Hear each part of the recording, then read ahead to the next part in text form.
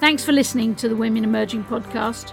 Every week we put up a new episode with insights into leadership, practical leadership, seen through the eyes of women leaders of all ages and all sectors from right across the world. Our aim is for women to be able to say, if that's leadership, I'm in. Don't forget to subscribe to the podcast and join Women Emerging on our website, womenemerging.org.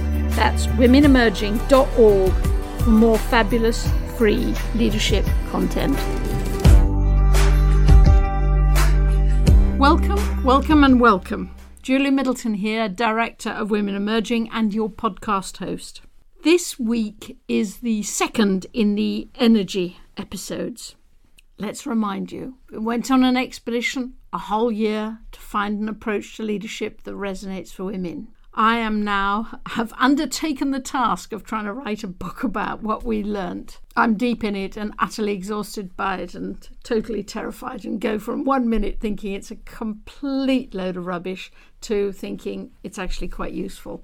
Anyhow, you will be the arbiter of that in a few weeks' time. In the meantime, first we did a whole series of episodes on our essence, because I think that the starting point we discovered for any approach to leadership that resonates for women is that you have to start with your essence. And we talked about 7 different aspects of essence over 7 weeks.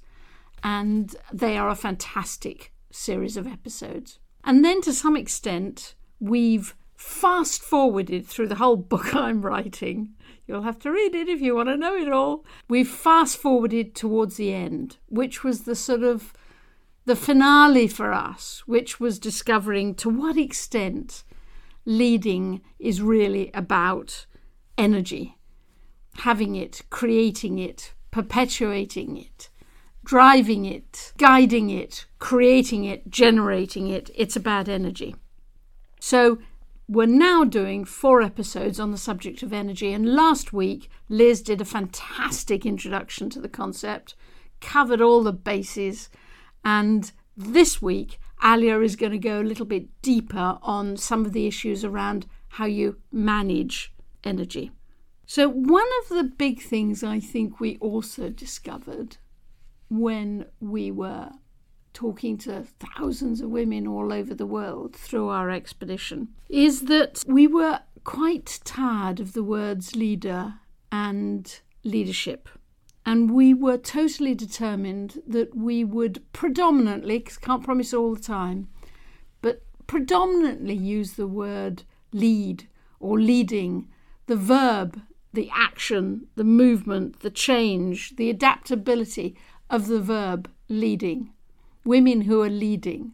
What's our problem with the word leader? I suppose that it's a role, it's a title, it's a position, it's something that's written on a little card, virtual or not. And that's bad enough, but quite soon, often, occasionally, quite soon, it slides into a sense of entitled to that position, role or title, that position, role or title becomes almost a right. And so we're not rejecting the word leader, we're just sort of distancing ourselves from it. And then leadership, well, sounds silly, but I've become obsessed with the fact that the last bit is ship. It should really be tanker. This is sort of a huge, great leadership. The last bit of leadership is a ship. It's a tanker, to my mind. Something huge in a tanker port, probably made of steel. It's heavy and it weighs you down. I don't know. Leadership is what everybody else does. It's not what I do. I think we all preferred the word leading. And I know we've played around with words quite a lot, and those of you who listened to the podcast episode that was about the essence, not of mothering or motherhood or being a mother, but we coined the phrase motherness. and quite accept. I can hear Melissa, who was one of the members of the expedition's voice, saying, Julia, we spend our lives creating words because motherness is not a real word.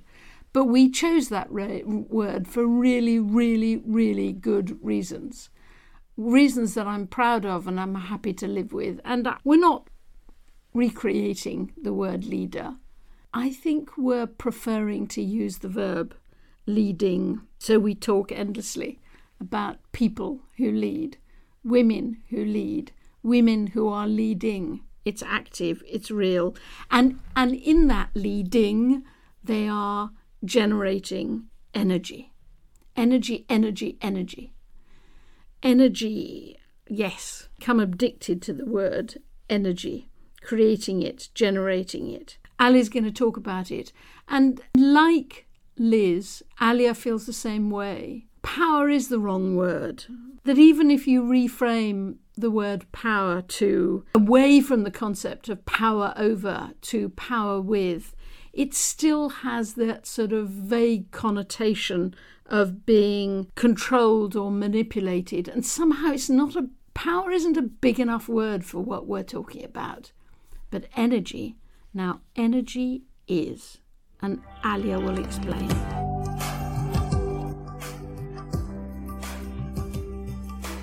Leading, the act of leading, right, as a verb, is energy, right? And it's about managing energy, both your own energy, how do you show up in a space, what are you bringing, and also managing the energy of people around you. And there's a physical element to that, like what do you physically do? But there's also this sort of emotional or mental container that you're building as a leader.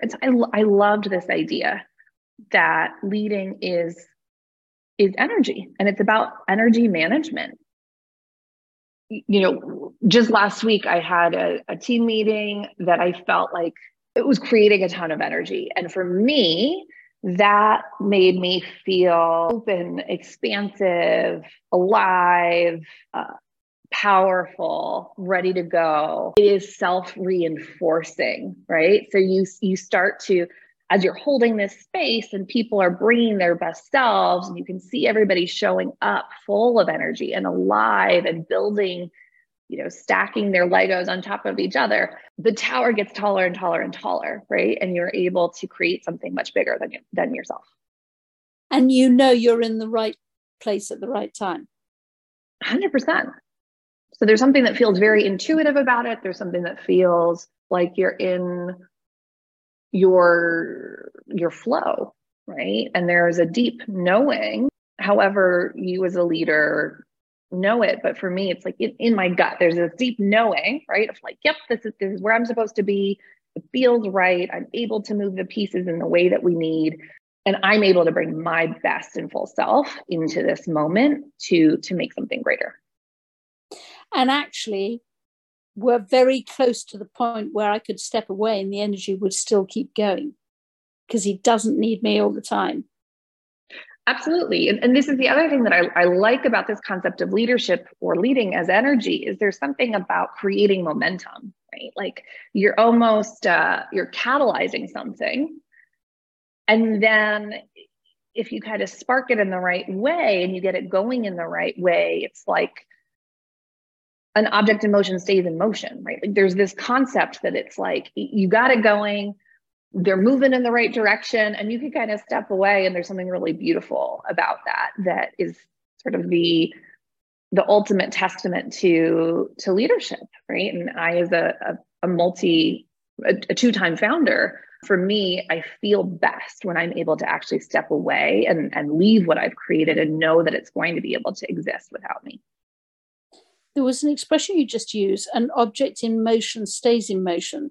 Is this the scientist bit of you, or no, the engineering bit of you? Did you just quote something that everybody that's self-evident? Yeah, no, this is the part of me that grew up both as a scientist and engineer, and eventually shifted into the nonprofit world.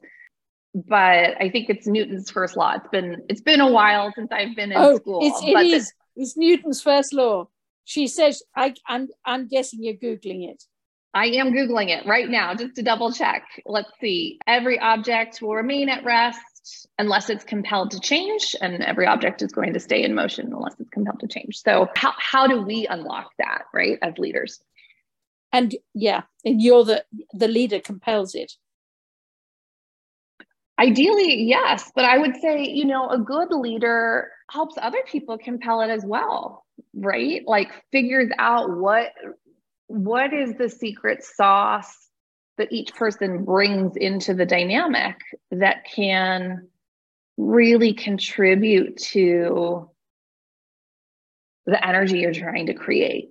And if it's only you that's injecting energy, you're not going to be able to go very far, right? So how do you unleash and catalyze everybody else around you? You're going to need that. It can't just be all you kickstarting things. Okay, so come on then. So if that's the beautiful, what happens when it all goes to shit? What do you do then?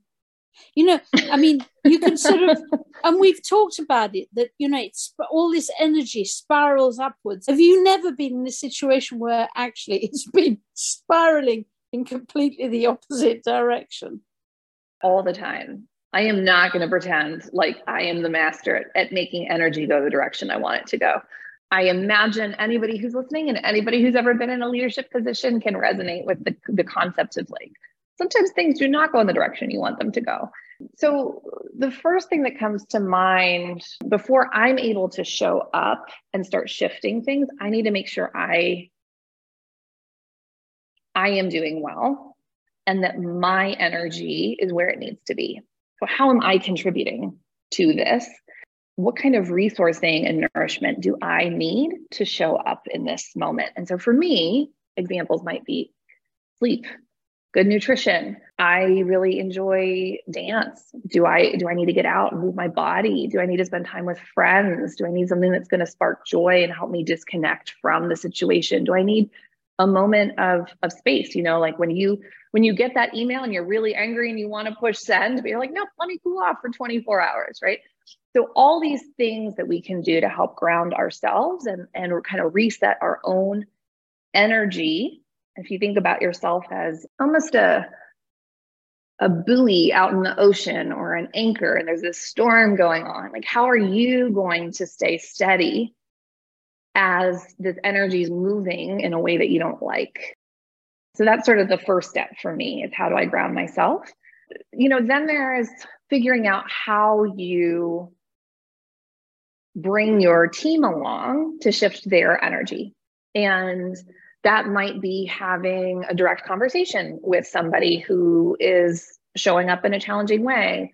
It might be hosting a team retreat to change the dynamics or get people to problem solve together or play or really shift up their agenda and the typical way of doing things. For me, I've also had times when I thought, I'm not the right person to facilitate this change. I need to bring in an external facilitator so I can actually participate, because maybe I am part of this dynamic and I need to actually be able to participate in solving it, and somebody else holding space would be really supportive. Sometimes there's a need to actually change organizational composition. So letting somebody go or bringing somebody new into the org can fundamentally change the energy and the dynamic that's going on the team. I don't know how many of you have had something that feels kind of toxic on the team and one person leaves and everything changes, or one person comes and suddenly the whole team is different. And so being really mindful of how are those human dynamics contributing? And I suppose you also would say using play. 100%. Julia, you've heard me talk about this a lot, but I think we as adults do not play enough. It's something that we think about kind of leaving behind in childhood.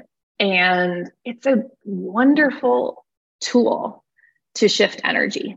Play is a way that we can tap into our creativity. It's a way we can shift power dynamics. It's a way to utilize a different part of our brain. It's a way to be innovative, to spark joy. And so, there are moments when, how do you get your team to play? Inject something really different into their schedule and see if that brings new energy into the space that can shift the dynamic completely. And what do you do when you haven't got time to do all of this? Yeah, you're right. We don't always have time to plan. We don't always have time to go take a nap or give ourselves space. But if we can just pause in moments when maybe we're reactive or overwhelmed or things are really tough, and think about, okay, how do I stay as sort of that buoy in the storm? And what am I holding right now? For me, at least, I am much more prepared to show up in a way that feels productive moving forward. Go back to the thing that you were doing in Sierra Leone, and you were creating this sort of haven of positive energy that was extraordinary, possibly in a country that didn't have that kind of energy. How did you keep the energy that you were responsible for, that you were leading, going when all about you, everybody's falling to pieces? It was Sri Lanka. I've never been to Sierra Leone, although I would love to go. How did I get that wrong? It's because I was thinking of Isata. No worries. We should go visit her. Great question. So I think, we dealt with that all the time in Sri Lanka. There, I think community is really important, making sure that we had for lack of a better word, a kind of a container around our work so that there's all sorts of things that were kind of going against us. We were working with survivors of sexual abuse. It's a highly stigmatized issue, but as a team, we were really unified on our vision and what we were doing and how we wanted to show up, what our North Star was. And so making sure we stayed really connected and united as a community, I think, is what gave us a lot of strength. And sometimes when there's opposition outside of your team, I think it actually can make the energy you're creating even stronger, because it gives you this sense of like intense purpose for existing, an intense need to stay really unified and have each other's backs and not allow differences to drag you into the negativity, because there's too many other things out there that are going to do that to you. And so you hold each other tighter. What happens when there's somebody in your team who's determined to stay in your team, but is destroying the energy? This is the part of not leadership, but management when you're running an organization that I find most challenging, because there's always strengths in every person. But for the health and vitality of the whole, addressing those dynamics is really critical. And it's not always just about job performance in action-oriented way. It's also about how you're showing up in the space and how you're relating to each other. That can affect things in an even more profound way. And it's not an easy thing to do, is it? You're bringing back, I remember I was on a board of an organization that served society, and it was not serving society. It was serving itself, like boards sometimes end up doing. And I remember there was a person on it. And I remember the chairman saying, "What are we going to do about it?" And I said, "Well, we're going to go and talk to him and persuade him that he wants to resign." Absolutely. And they all looked at me as if I was mad. And the answer is, what is the alternative here? You've got to do it sometimes, don't you? You do have to do it. You have to do it for the good of the organization, for the good of the vision, for the health of the board. Also, maybe that person doesn't even want to be there. Like maybe you are releasing them to to be where they want to be. Sometimes it's an act of kindness and liberation to help people go be where they're supposed to be. It's hard. It's uncomfortable. It's not something I enjoy, but it's part of accountability for managing our collective energy, which is sacred. This is our most precious resource, our time and our energy. And so we need to take it really seriously. I want to go back to something you asked, though, about Sri Lanka. And yeah, what we do when the spaces we're working in have energy that's really different than ours. So you asked sort of what happens when, maybe people are dragging you down, but how do you manage when energy is just different, right? Like maybe you're operating in a different cultural context, or you're operating in a place where they have different beliefs than you. I've spent a lot of my leadership journey navigating these spaces. I'm a white American woman. I spent a number of years in Sri Lanka. I then spent time working with trafficking survivors who'd been in the underground street economy in California, which is not where I grew up. And so I've spent a lot of time in spaces with people who show up in ways that are very different than the ways that I show up in the world. And sometimes that's a gift, and sometimes that's challenging, and often it's both. And one of the things that I have found most helpful as a leader to build alignment or rapport, and to understand how I can start to kind of harness energy, collective energy, and fit into the energetic dynamic and figure out how to move in that space, is actually building relationships on a personal level. And it's taking time outside of the day-to-day tasks that we're doing in work to spend time getting to know people as humans. So in Sri Lanka, tea is a big thing. You often have tea before you start a meeting. You're discussing people's families and their lives and understanding who they are and where they come from. I spent a lot of time going home for dinner with people and getting to know their families and what motivates them and why they hold certain cultural beliefs. But it was these moments of showing up in the in-between spaces where we weren't really, it wasn't about the task at hand.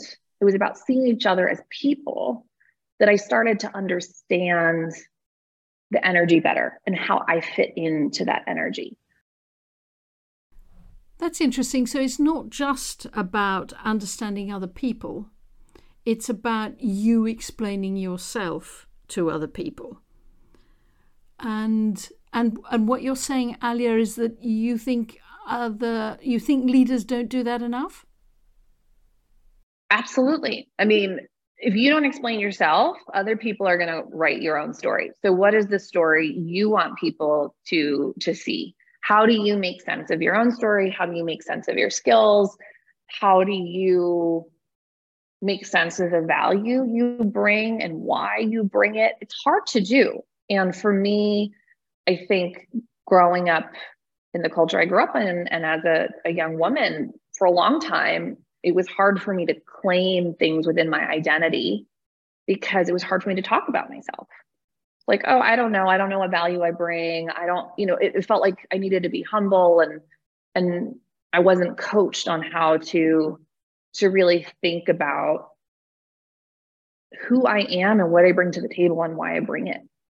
Over time, I have learned that's really essential. It's really essential to getting buy-in to your ideas, to moving up in organizations, to finding investment from funders, and even to attracting people to your team and to shaping energy, right? For you to have confidence in your own gifts and your own narrative, and for us to be the writers of our story rather than letting other people do it for us. Thank you so much, Alia. Thank you so much for your thoughts and your ideas, but also of course, for the energy you put into them and the passion you express in them that will mean I will always choose to be led by you. And I hope that people who are listening to this can see the sort of weird logic that we did 7 episodes about essence, which is sort of the beginning of an approach to leadership that resonates with women. And then we fast forwarded right to the end to energy, which is what we create, but that energy needs to be connected right back up and sourced out of energy. The connection between the two being so important. Essence through elements, through expression, but ends up in energy, and the energy has to be connected with the essence. That is the sweet spot. Thank you so much, Alia. And I am conscious that having received the baton from Liz on the subject of energy, you're now, for next week, handing the baton on to Sarah. And Sarah's going to talk a little bit about when the energy goes wrong, either because of things that are around you, but perhaps more because you framed that energy in the wrong way in your own head. So really looking forward to next week's episode. Much love to everybody. If you're in the Northern Hemisphere, enjoy the spring. I'm loving every minute of it. Woken up by birds. Lots of love, Julia.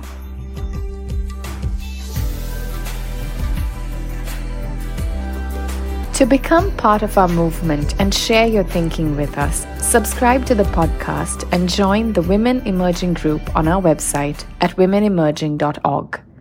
We love all of the messages you send us. Keep them coming.